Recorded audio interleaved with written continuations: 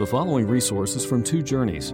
Two Journeys exists to help Christians make progress in the two journeys of the Christian life, the internal journey of sanctification and the external journey of gospel advancement. We do this by exporting biblical teaching for the good of Christ's church and for the glory of God. Please visit twojourneys.org for more resources. Tonight is our last night in studying systematic theology for a while. We're reaching the end of a major subsection in Wayne Grudem's book, and talking to the ministerial staff and just a sense from the Lord, we're going to begin, God willing, next week, a study in personal evangelism. So tell your friends and come if you want to learn how to witness, if you want to talk more about the gospel, about different ways that we can be involved in evangelism. That's what we're going to be doing starting next week. So I'm excited about that, but I'm excited about finishing up tonight as well as we study the person and work of the Holy Spirit. It's been an incredible study, not just on the Spirit, but we've looked at the person and work of Christ and also who the Holy Spirit is. And so tonight I would like to finish that study. I want to give time for questions and for application at the end so that we can just get a thorough understanding of what the Lord has led us to study here. Just by way of review in your sheet there, the work of the Holy Spirit, week 6, exact same handout as last week. We've talked about the work of the Holy Spirit. We've seen that the Spirit is a person. He's the third person of the Trinity. We've talked about the deity of the Spirit and the evidence biblically for that. We've talked about the empowering work of the Spirit, the fact that the Spirit gives and sustains life. You have the ministry of the Spirit going on in you right now. He also gives power for service. We're going to talk more about that tonight. We've talked about the purification of the Spirit, how the Spirit makes us holy. He does an ongoing purifying work. The sanctification of the Spirit, how we are set apart unto God by the Holy Spirit, sealed with the Spirit from the moment of conversion. At that very moment, we were sealed with the promised Holy Spirit. Then the Spirit begins a work of holiness in us, gradually, little by little, working holiness inside us by sanctification. And we've talked about the fact that the Holy Spirit reveals. He reveals truth to us. He reveals it by giving to us the Scriptures.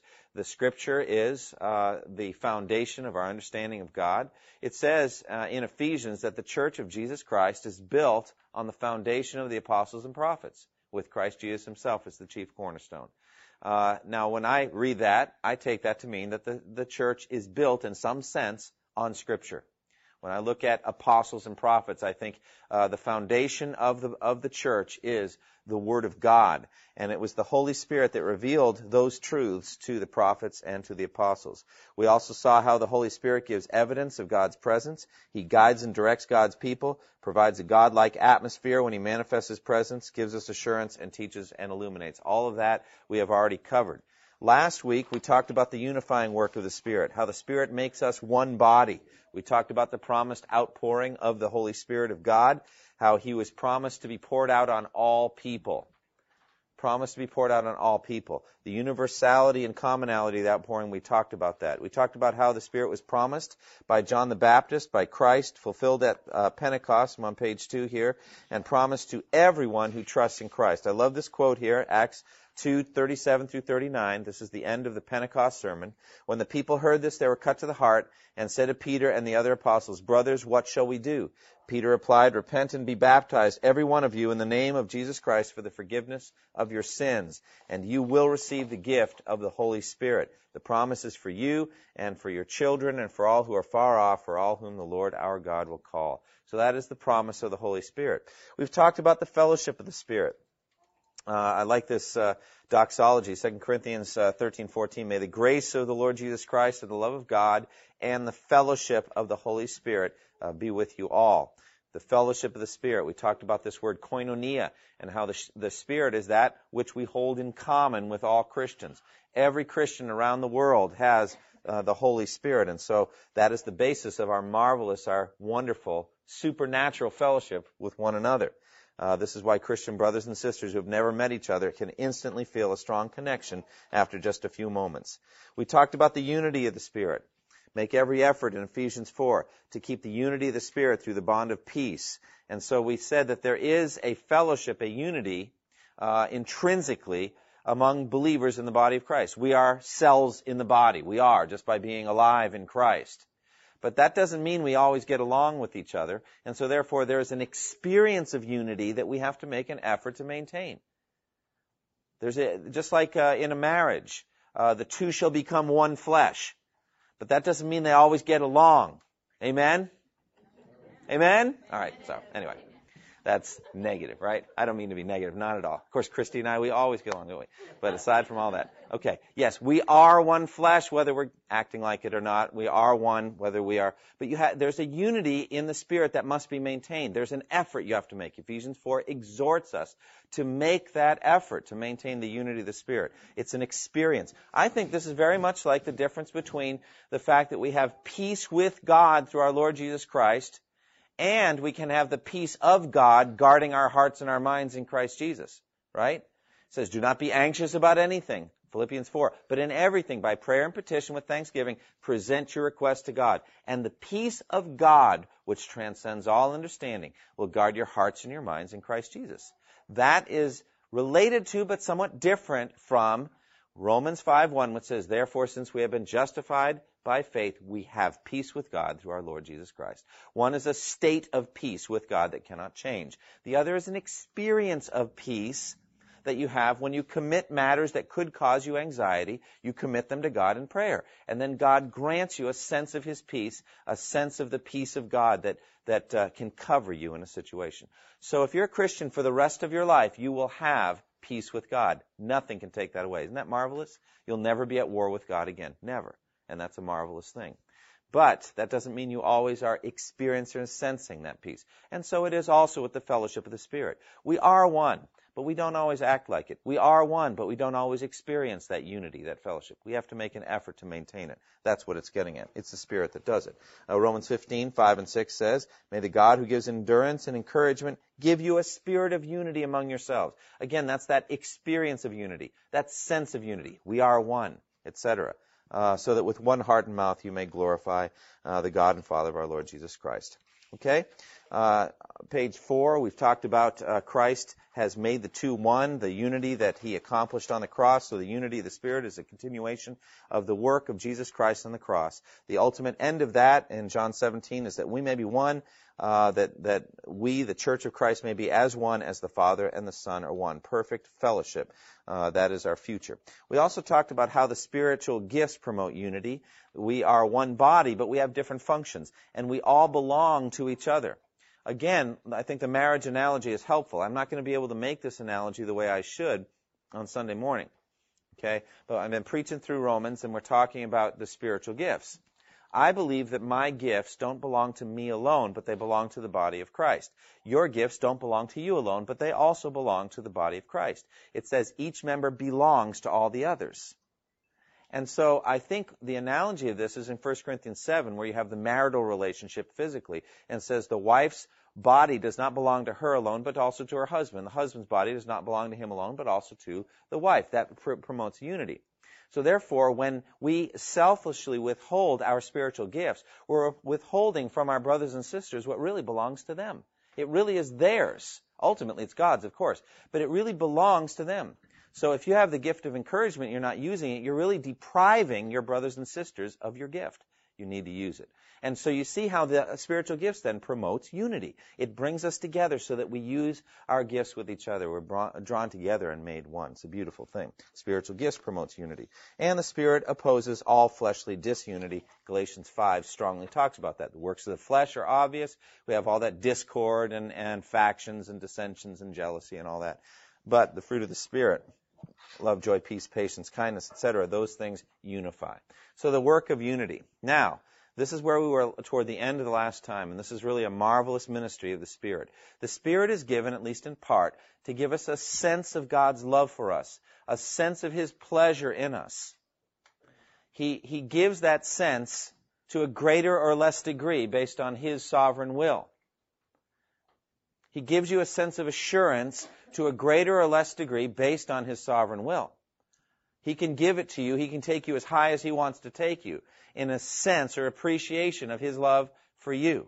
And that's up to the Spirit. Now, we talked about John 14:21. Sorry. In John 14:21, it says that if you have Christ's commands and you obey them, The Lord himself will disclose himself to you, that through obedience to the commands of Christ, you open yourself up more and more to Christ disclosing himself to you. You want to know more about Christ? You want to know more of him? You want him to disclose himself to you? Then be obedient to him. Obey the commands he's given you. And we talked about this a little bit last time. We talked about how the Holy Spirit bestows or withdraws blessing based on his pleasure. John 1:32, Jesus was full of the Spirit. The Spirit came down from heaven as a dove and remained on him. Christ also received the Spirit without measure, and therefore there are some people who, in like manner, but not to the same degree, are consistently filled with and empowered by the Spirit of God. And so they are said to be filled with the Spirit. People like in Acts 6:3, they're looking for the so-called deacons there in Acts 6. Brothers, choose 7 men from among you who are known to be full of the Spirit and wisdom. We will turn this responsibility over to them. And so they did. Stephen met this requirement, Acts 6:5. This proposal pleased the whole group. They chose Stephen, a man full of faith and of the Holy Spirit. So it's possible for a person to be consistently empowered by and filled with the Holy Spirit of God. Barnabas as well is described in this way. Acts 11:24. Barnabas was a good man, full of the Holy Spirit and faith, and a great number of people were brought to the Lord. Therefore, it is possible to be consistently filled, empowered, and controlled by the Holy Spirit of God as an abiding trait of life. For these people, there is an ongoing sense of the presence of the Lord, and that is ministered to them and through them by the will and pleasure of God, the Holy Spirit. Now, this is where we were last time. What is it that causes us to stop being filled with the Spirit? Well, it is sin, nothing less than sin. And one of the most important things, whether it's marital counseling or anything else, let's talk about marital counseling. One of the most important things I want to share with a husband or a wife is that there's absolutely nothing that your spouse can do to get you out of the Spirit. Now, you may beg to differ, okay? You may say, I have it absolutely and proof positive that they are fully able to get me out of the Spirit. As a matter of fact, they've done it many, many times. No, they haven't. You have in every case. You understand what I'm saying? Other people's sin do not affect your spiritual situation. Other people's sin cannot get you out of the Spirit. But you can, can't you? And perhaps you've done it before.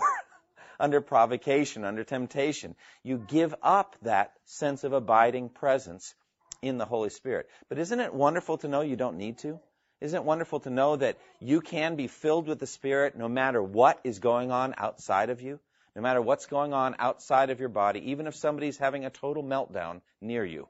Okay? It doesn't have to drag you down. As a matter of fact, if you maintain your status of being filled with the Spirit, you will more likely help them through that situation and get them out rather than melting down with them. And so that's a beautiful thing to know. All right, we talked about this briefly, but I'd like to go into a little more detail. We talked about grieving the Holy Spirit of God. It says, do not grieve the Holy Spirit of God, Ephesians 4:30, with whom you are sealed for the day of redemption. Get rid of all bitterness, rage, and anger, brawling and slander, along with every form of malice. We talked about this last time. Verse 29 says, do not let any unwholesome talk come out of your mouths, but only what is helpful for building others up according to their needs, that it may benefit those who listen. You want to know something? The number one way that I lose the abiding presence of the Spirit is through my mouth. He just kind of leaks out through my mouth, put it that way, all right? I say things I shouldn't say. I say critical things, or I say boastful things, or I say unbelieving things, or things that ought to be said. And then as a result, you get right into the next verse, verse 30. I'm grieving the Spirit of God by the things that I say. And therefore, doesn't James say that you should bridle your tongue or guard your tongue? And the one who is able to control his tongue is a perfect man, able to keep the whole body in check. You know, it is really tough to control the tongue. But that's what Paul talks about here in Ephesians 4. Grieving the Spirit is connected to the tongue. But it's connected to other things as well. Bitterness can grieve the Spirit. Rage and anger, all of these things can grieve the Spirit. And so instead we should be kind and compassionate to one another, forgiving each other just as in Christ God forgave you. Then there's this matter of quenching the Spirit. Do not quench the Spirit of God. We talked about this briefly. The quenching of the Spirit is, the grieving of the Spirit is when you do something the Spirit doesn't want you to do. When you're sinning in some way, the Spirit does not want you to do. And so you are acting out or moving or feeling or reacting in a certain way that is not honoring. Quenching of the Spirit is more when He wants you to move in a certain direction and wants you to go in a certain direction, and you don't go there. You pour a bucket of water in what the Spirit's wanting to do through you. You know, remember how the Spirit of God came down and descended as tongues of fire in Acts chapter 2. And so the fire represents the Spirit. Quenching the Spirit is you're taking a bucket of water and pouring it on the Spirit. And so you're quenching the Spirit. Then there are matters of sins against the Spirit. 1 Corinthians 6, 18 through 20. It says, flee from sexual immorality. Every other sin a person commits is outside the body, but the sexually immoral person sins against his own body. Or do you not know that your body is a temple of the Holy Spirit within you, whom you have from God? You are not your own, for you were bought with a price, so glorify God in your body. Sexual sin and temptation, giving in to our sex-crazed culture in the mind or in actions or in any way at all, is a sin against the Holy Spirit of God. And so we are temple of the Spirit. And so if we sin through sexual impurity, we are sinning against the Spirit of God. And then there's the ultimate sin against the Spirit, what we call apostasy, turning away from the gospel.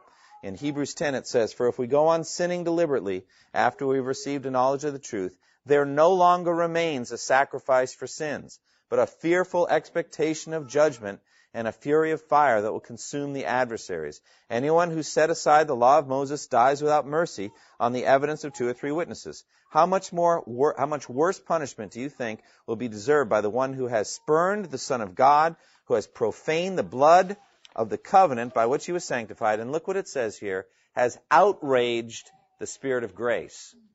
And that's this is a different translation than I usually use here, but that's a good translation of the Greek.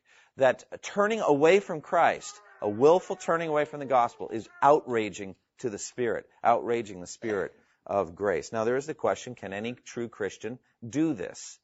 Is the author to Hebrews speaking actually or just potentially as a warning? And that's a very important question.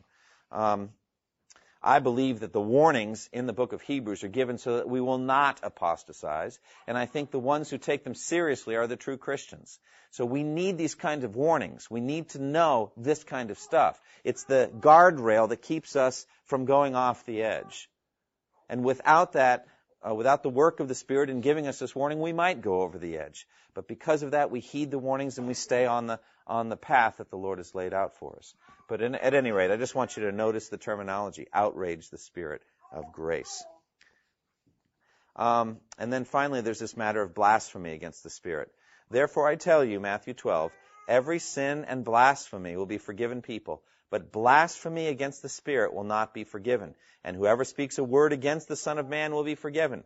But whoever speaks against the Holy Spirit will not be forgiven, either in this age or in the age to come. Now, what does this mean, blasphemy against the Spirit? What does that mean? Have you ever heard it? Yes, you've heard of it, but you're shaking your head saying, I don't know what it means. Please tell me. Yes, what does it mean? Does it mean like when the Pharisees didn't believe the works of Christ, and because of that, Christ said these things won't be forgiven you? Okay. What were the works of Christ that they were not believing? Well, like the miracles he performed, his intention was not to heal literally at that time everyone on the face of the earth, but when he went healing or performing other miracles, it proved the fact that he was Jesus Christ. That's right. Remember, Jesus said, at least believe on the evidence of the miracles themselves. He says that. So the miracles were evidence that he was the Son of God. He says in John chapter 5, the very work the Father has given me to do testifies concerning me. So the miracles he did. I mean, John chapter 9, a very good example, the man born blind. Remember that? And to him, they're saying, we don't know where he's come from. They're saying that. We don't know where when the Messiah comes, we'll know where he's from. But as for this man, we don't know where it's from. And the blind man says something really amazing. He says, now, herein is the miracle, or herein is the astonishing thing, that you don't know where he's from. No one since the beginning of the world has ever heard of anyone opening the eyes of a man born blind. And you don't know where he's from? Isn't it obvious where he's from? He must be from God. But here were Jesus' enemies, taking his miracles and saying it is by Beelzebub, the prince of demons, that he drives out demons.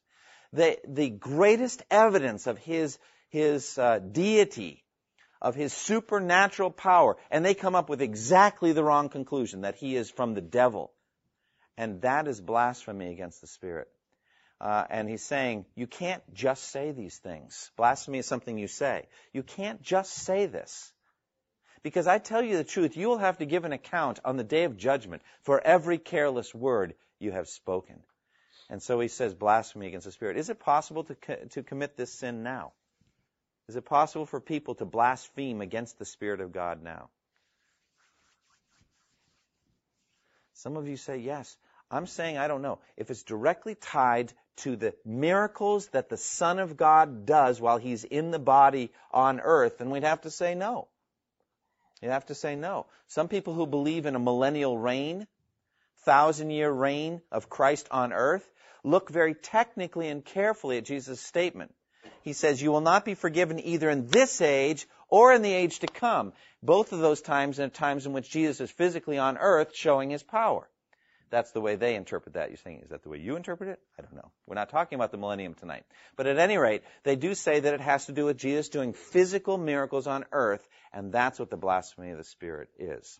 At any rate, the sum total of all that we've looked at here, of grieving the Spirit and quenching the Spirit and sins against the Spirit sexually because we are the temple of the Holy Spirit, and then apostasy, which is outraging the Spirit. All of these things, if you put it all together, blasphemy against the Spirit, all of these passages indicate that we must be very careful not to grieve or offend the Holy Spirit. He will not force himself on us against our wills.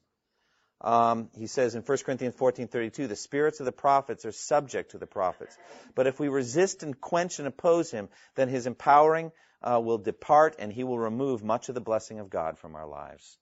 So we need to be very, very careful how we deal with the Holy Spirit of God. All right? Well, then, wouldn't it be better to please the Spirit than all of these negative things? This is a negative study. Let's talk about pleasing the Spirit. Yes? I have a question about Matthew 12. Mm-hmm. Doesn't it seem as though it's contrasting blaspheming the Son versus blaspheming the Spirit? So it's not the same thing if Christ performs a miracle. And in this case, I wonder if it's because they do blaspheme Christ, and he says that will be forgiven, but if you blaspheme the Spirit, that will not be forgiven.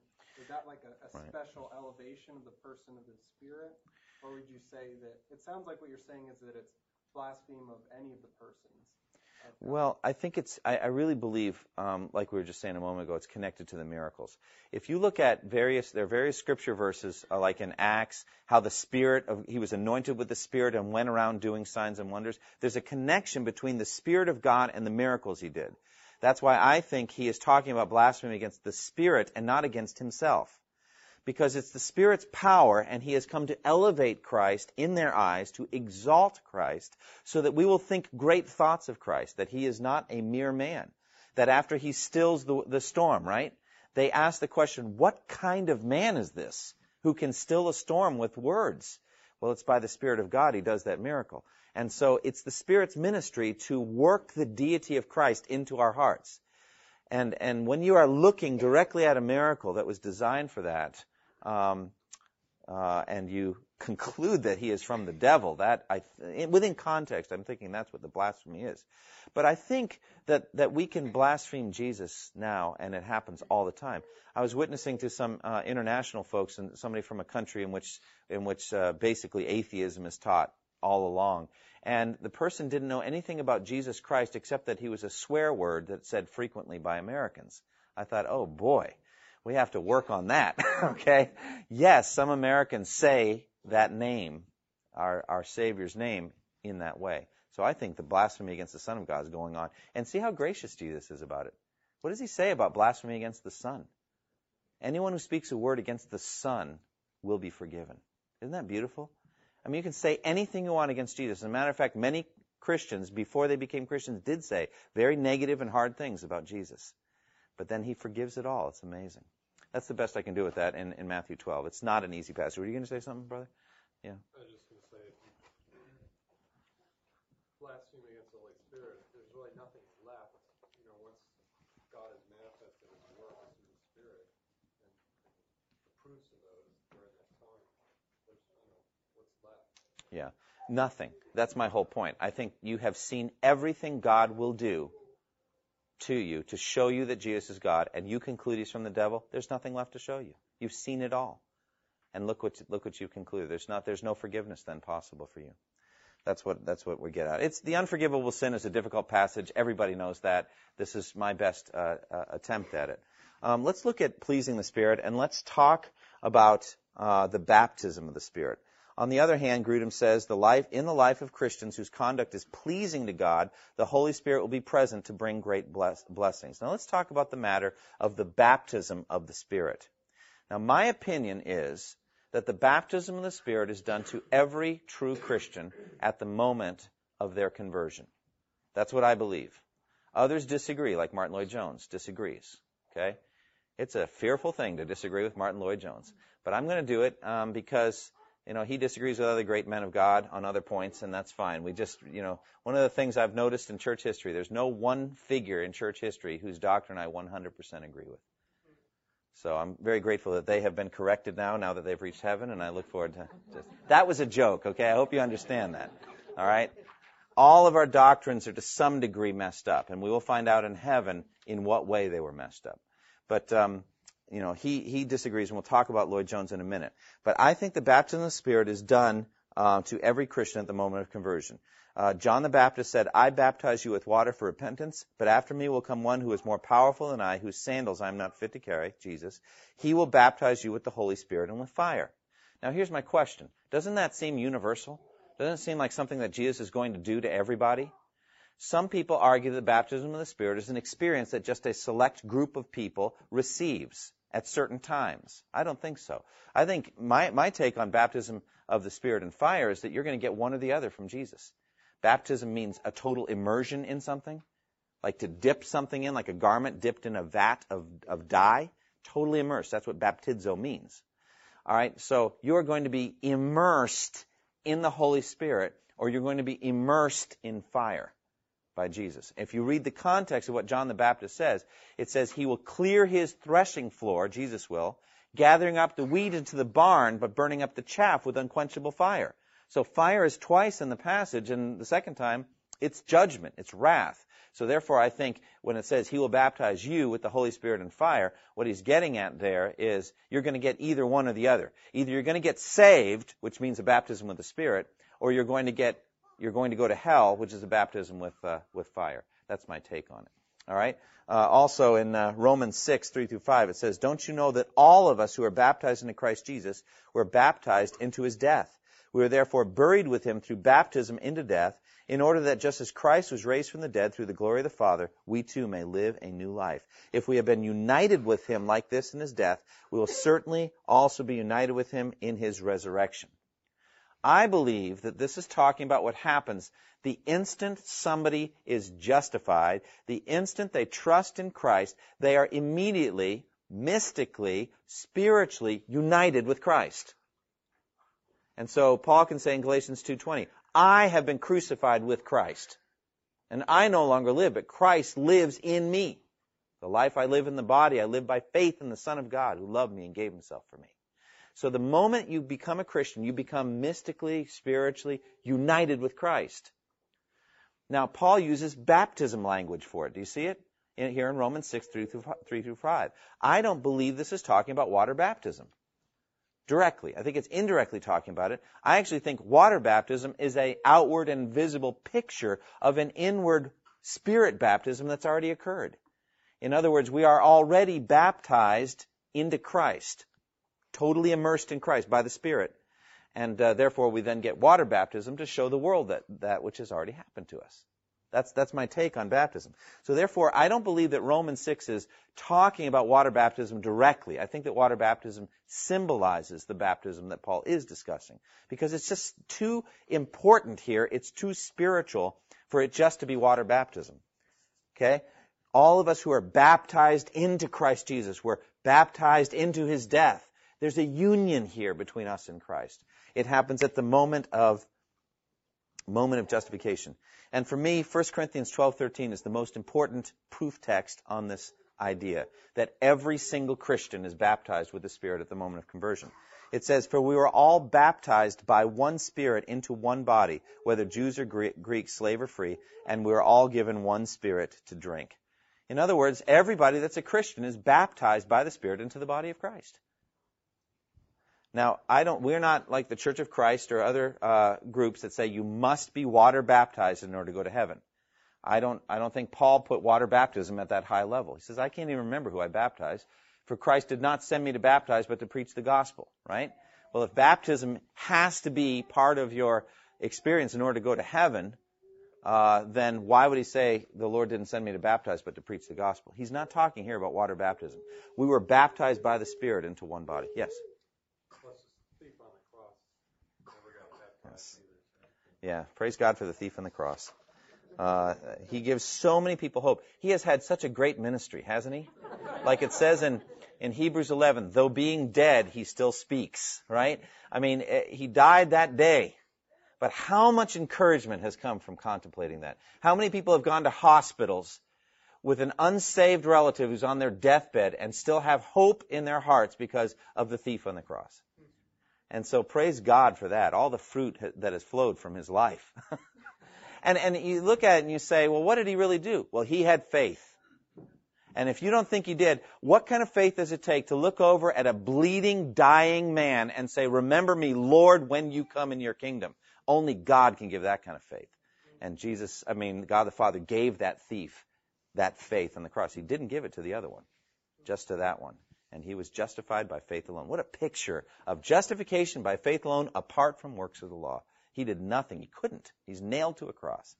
So praise God for that. How do we get into him? But anyway, all right. No, it's good. It's good.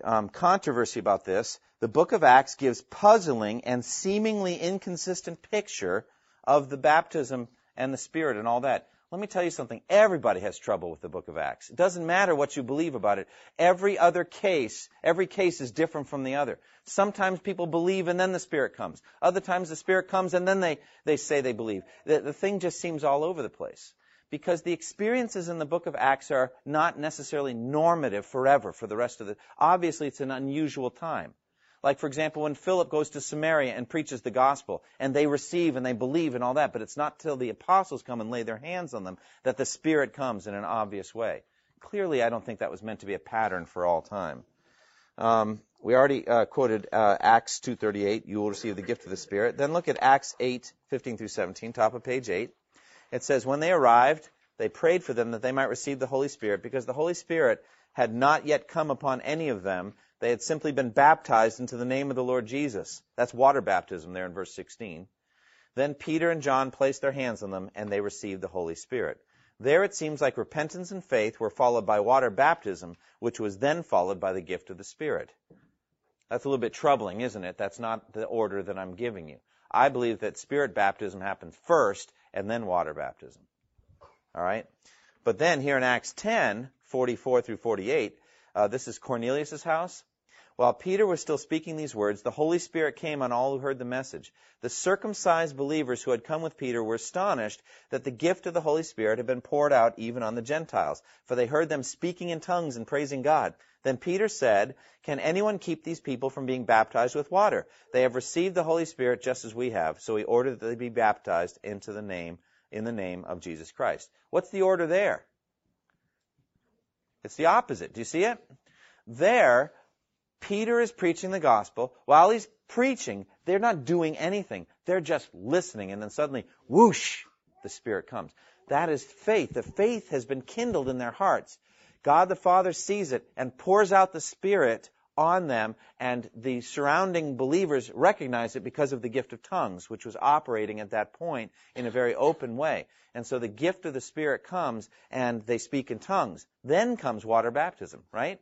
After that comes water baptism. In my opinion, that's the normative order. That's what I think usually happens. I'm not talking now tonight about the gift of tongues. I'm not saying that.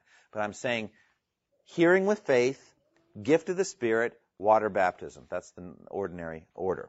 Okay? Now, the Pentecostals say that speaking in tongues is a sure and certain sign of the giving of the Spirit. It's a sure and certain sign of baptism with the Spirit. The UPC, the United Pentecostal Church, which edges into heresy because they deny the Trinity. They are modalists who believe there is just one God who has revealed himself sometimes as Father, sometimes as Son, and sometimes as Spirit, which is a very big problem as to who it is that Jesus was praying to when he prayed, and who it is that answered him back. That's even more troubling. You know, that's very difficult. For me, I just believe in the doctrine of the Trinity, and that the Son was speaking to the Father, and the Father answered, and they had a conversation. But one of the things the UPC, the United Pentecostal Church, and by the way, United Pentecostal Church does not represent all Pentecostals. There are different kinds of Pentecostals. Some of them do not have that heretical view of the Trinity. Some of them they just believe in the sign gifts, like speaking in tongues. But what they say is, you have not received the baptism of the Spirit if you do not speak in tongues. Everyone must speak in tongues to prove the baptism of the Spirit. And some of them, more hardliners, will say, we agree with what you said earlier this evening, namely that it comes when you're truly justified. So if you're truly justified, you will receive the baptism of the Spirit, and if you have truly received the baptism of the Spirit, you will speak in tongues. So what does that mean? If you haven't spoken in tongues, what does it say about you? You're not saved. Well, that's discouraging, you know. Also, that's not biblical, because Paul asks a rhetorical question, expecting the answer no in 1 Corinthians, saying, do all speak in tongues? Implying no. Do all prophesy? Do all speak in tongues? Do all have the gift of whatever? No. The Spirit gives those gifts to different ones as he apportions it. Some speak in tongues, but many do not. Yeah, go ahead.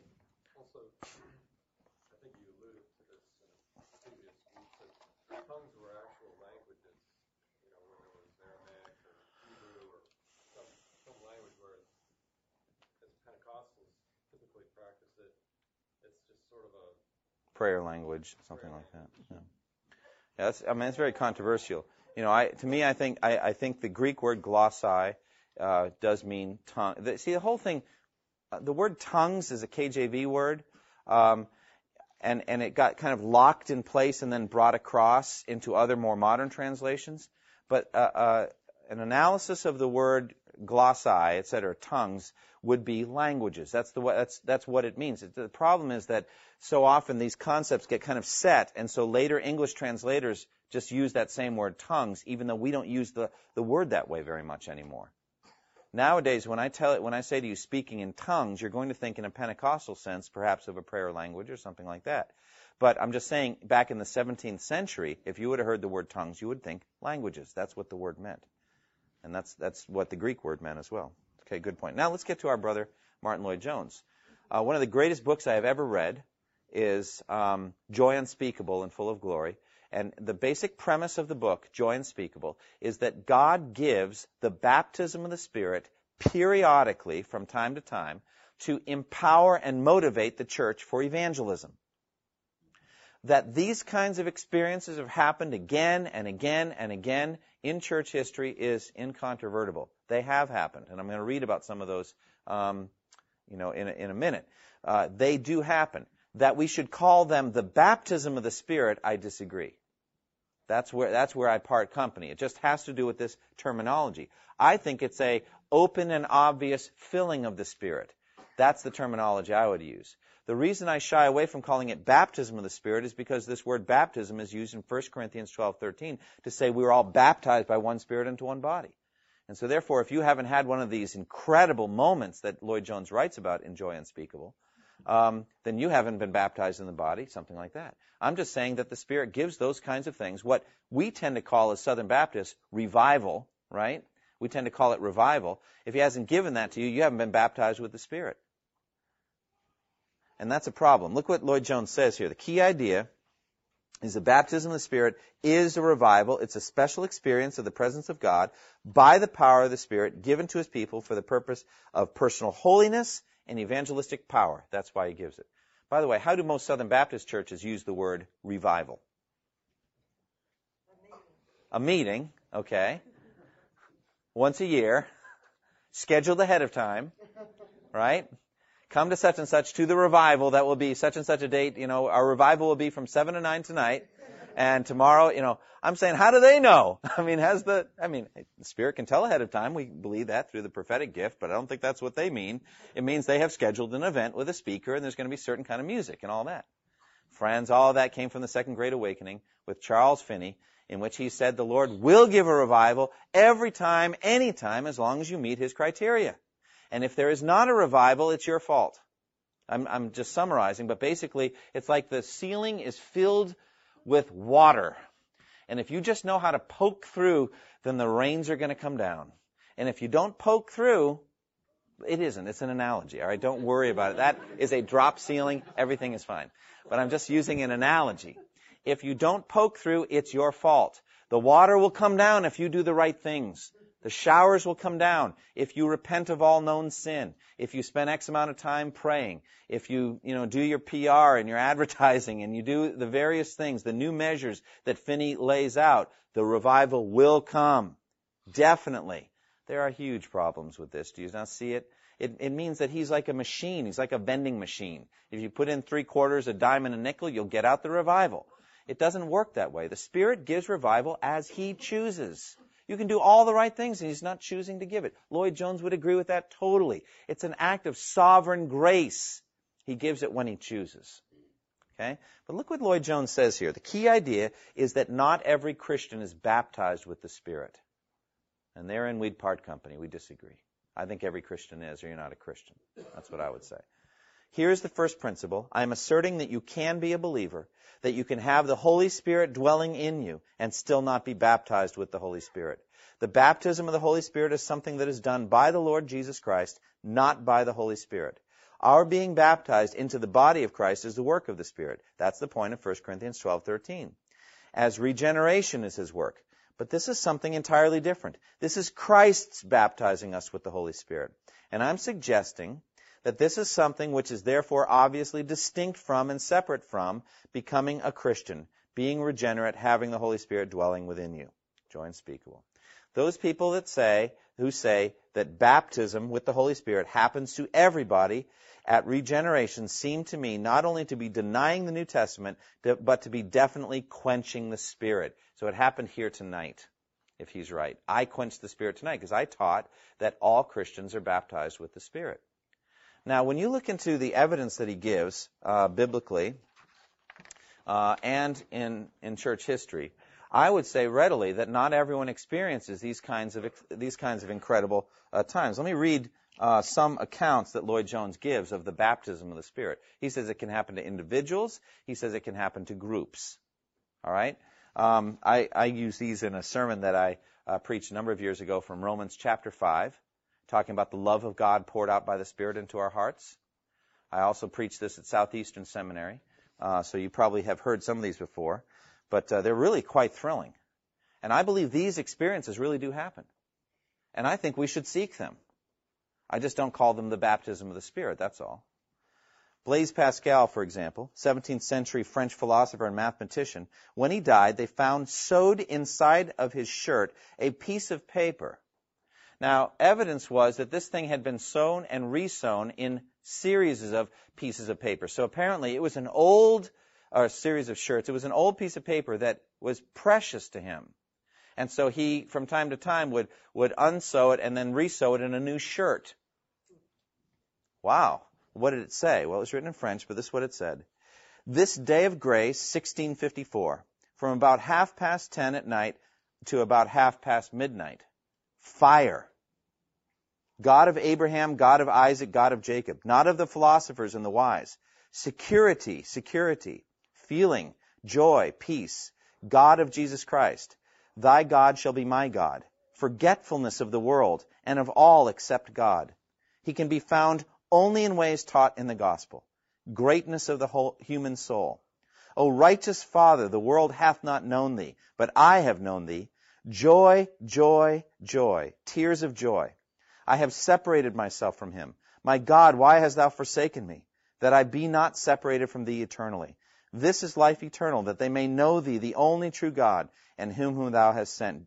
Jesus Christ, Jesus Christ, Jesus Christ. I have separated myself from him. I have fled, renounced, crucified him. May I never be separated from him. He maintains himself in me in ways only taught in the gospel. Renunciation, total and sweet. It's just a series of phrases, almost incoherent babbling. Clearly, he wrote it at the time while it was going on. My question is, what happened to Blaise Pascal, 1654, from 10:30 to 10:30 midnight? What did he mean by fire? What was going on with him? Well, Lloyd Jones would say that's the baptism of the Holy Spirit. I would just say it was the pouring out of the Spirit, a filling of the Spirit in a marvelous way, testifying by the Spirit of God's love for Blaise Pascal. Here's an account from Jonathan Edwards.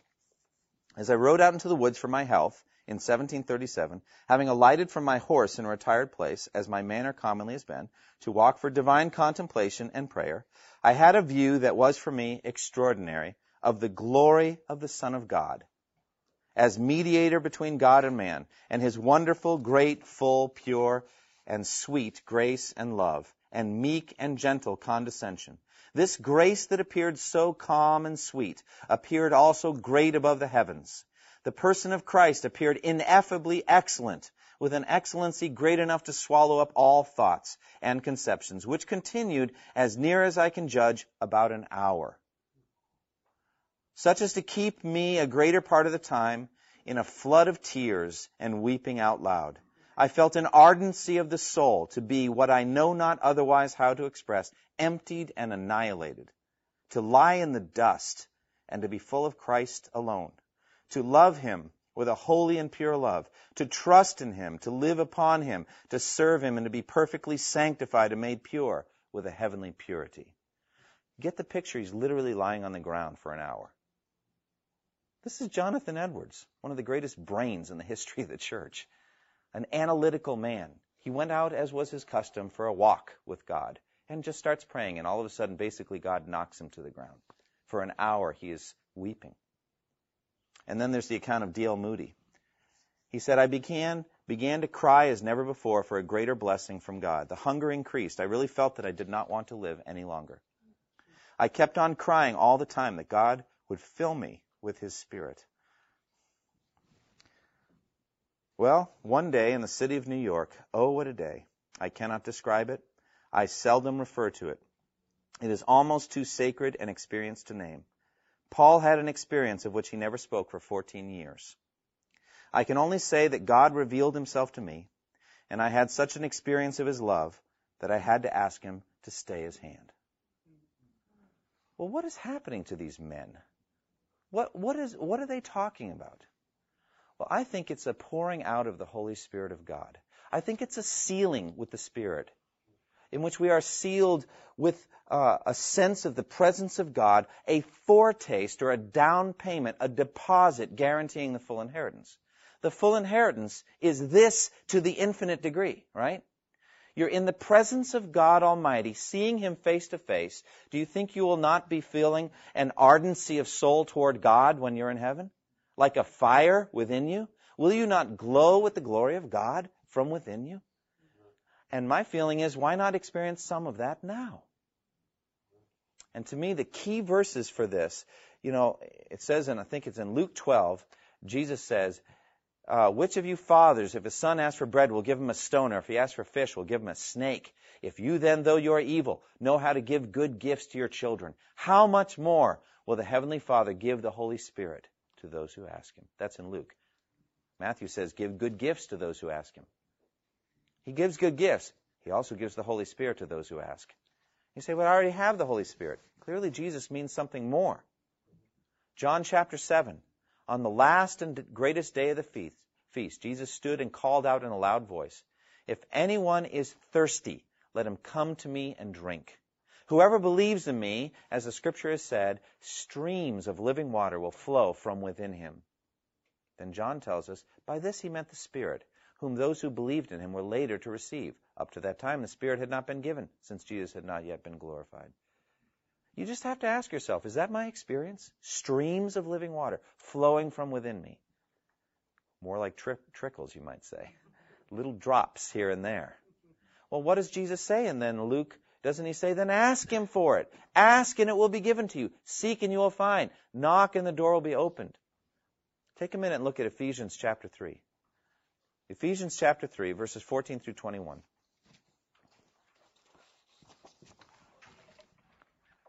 This is what I call seeking the filling of the Spirit.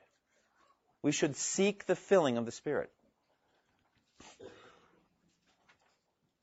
We should seek the love of God poured out into the heart by the Holy Spirit. We should seek a sense of His presence. I think this is precisely what Paul prays for. In Ephesians 3, 14 through 21, it says, "For this reason I kneel before the Father, from whom His whole family in heaven and earth derives its name." What does that mean? For this reason I kneel before the Father. What's he talking about here? He's talking about what? His prayer life, right? He's talking about his prayer life. This is why I pray. That's what he's saying. This is what I'm praying for. I kneel before the Father, from whom His whole family in heaven and earth derives its name. I pray that out of His glorious riches He may strengthen you with power through His Spirit in your inner being, so that Christ may dwell in your hearts through faith. What's he praying there? A supernatural power by which Christ will manifest, I think, His indwelling presence in your life. That's what he's praying for. Who's he praying this for, by the way? The Ephesian Christians, right?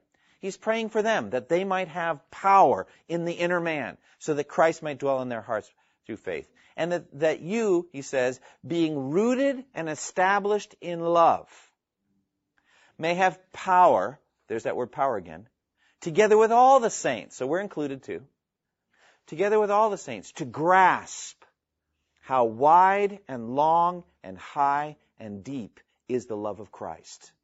And that you might know that love that surpasses knowledge. What does that mean? To know what surpasses knowledge. It's a sense of the infinitude of God's love for you. Basically, he's saying, I pray that you know that Christ loves you.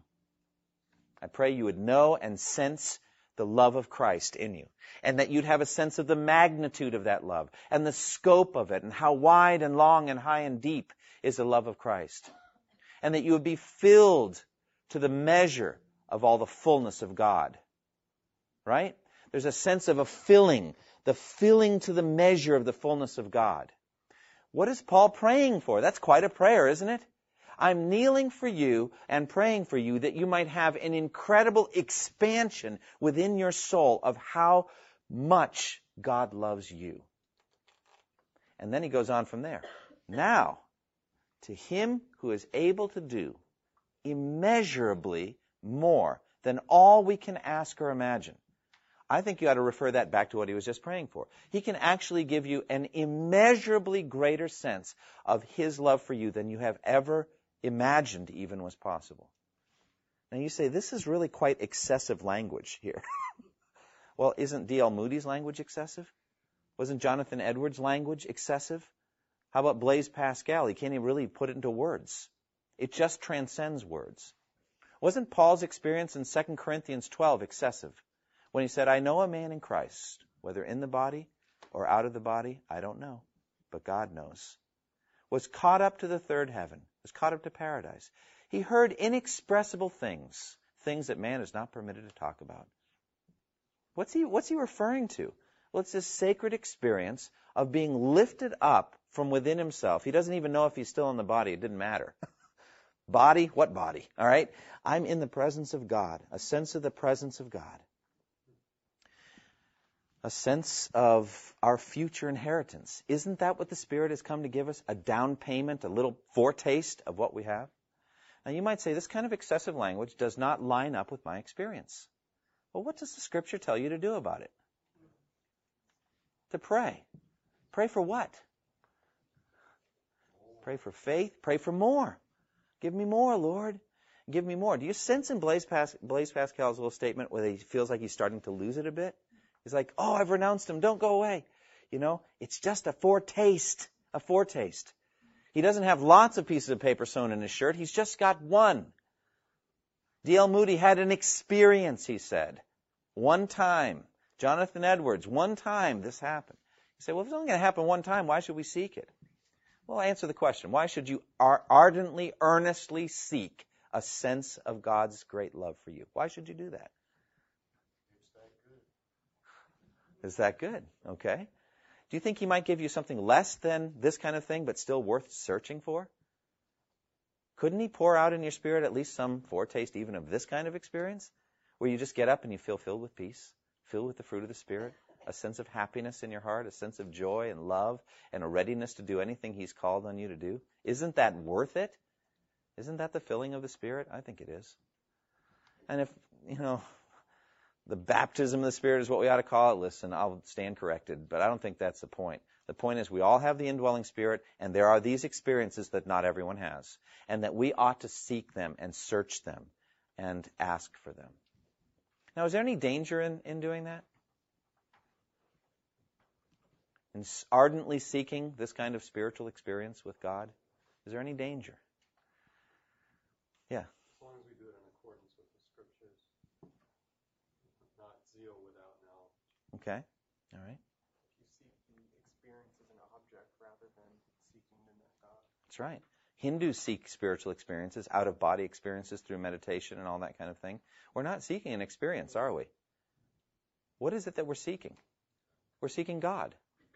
I really should, if I had said it correctly, you'd know what I was meaning. Who is it we're seeking? Right? We are seeking God. It says that he earnestly rewards those who diligently seek him.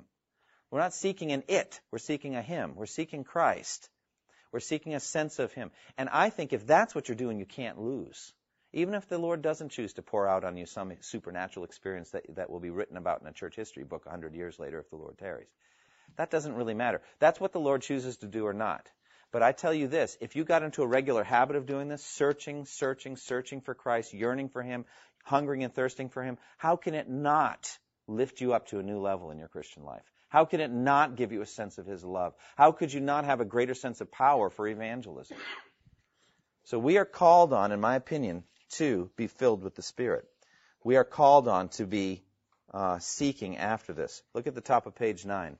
It says, do not get drunk on wine, which leads to debauchery. Instead, be filled with the Spirit. Do you see what's so interesting? If you had caught Blaise Pascal at, let's say, he said, 10:30 to 10:30 midnight? Let's say you came into him at around 11 o'clock that night. Okay? What do you think you'd have thought as you were watching that go on?